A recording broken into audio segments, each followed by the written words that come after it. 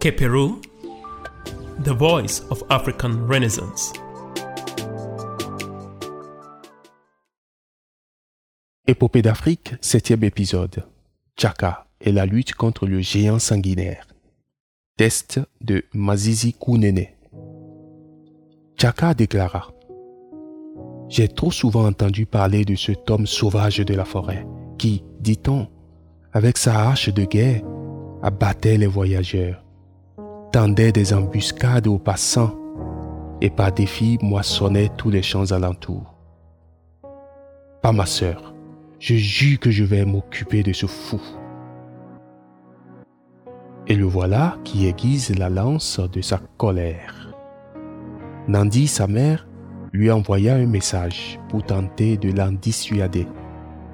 Mais Tchaka se contenta de répondre: Dans ma vie, j'ai connu nombre de brutes pareilles. Ils exploitent la peur de ceux qui les fuient. Soudain, l'aube s'arracha à sa nuit. Le grand géant apparut tel une montagne fatiguée. Il remplissait le ciel de son rire rauque et convulsif.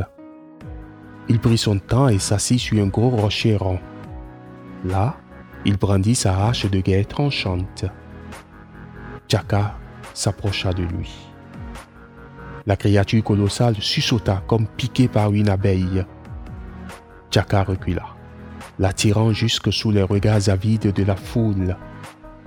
Le géant tenta de lui porter un coup violent, mais il lui manqua, et son âme vint heurter le sol nu.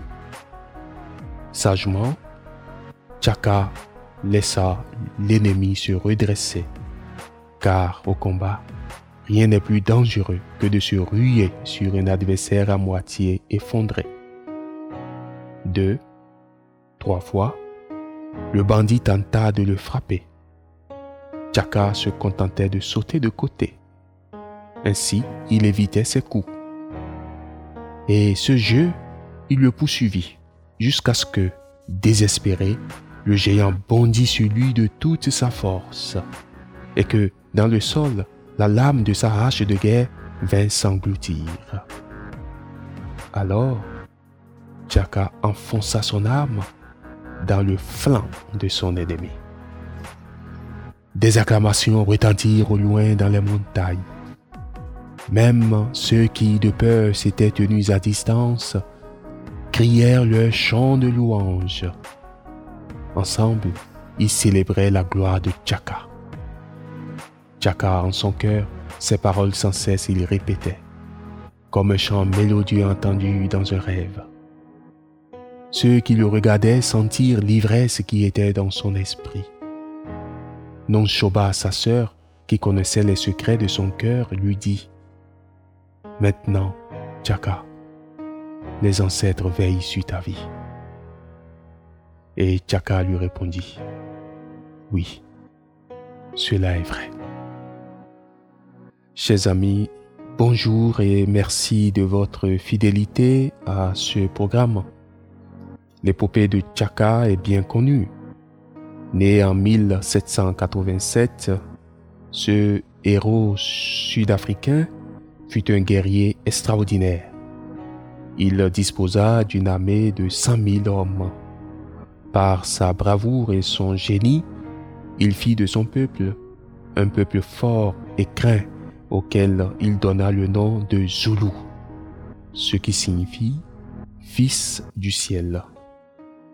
La première œuvre consacrée à cette figure emblématique fut écrite par Thomas Mofolo en langue Sotho.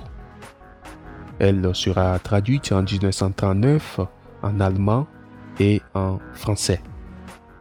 Une deuxième œuvre dont nous venons de lire un extrait est écrite en 1979 en langue zoulou par Masisi Kunene. L'auteur nous dépeint ici le portrait d'un homme épris de justice, un homme courageux qui libéra son peuple des violences sanguinaires d'un bandit sans foi ni loi. Épopée d'Afrique, terminus en décembre. On se retrouve la semaine prochaine pour un nouvel épisode. portez-vous bien et restez câblés sur notre chaîne. Ket Nebet Neferet. À bientôt.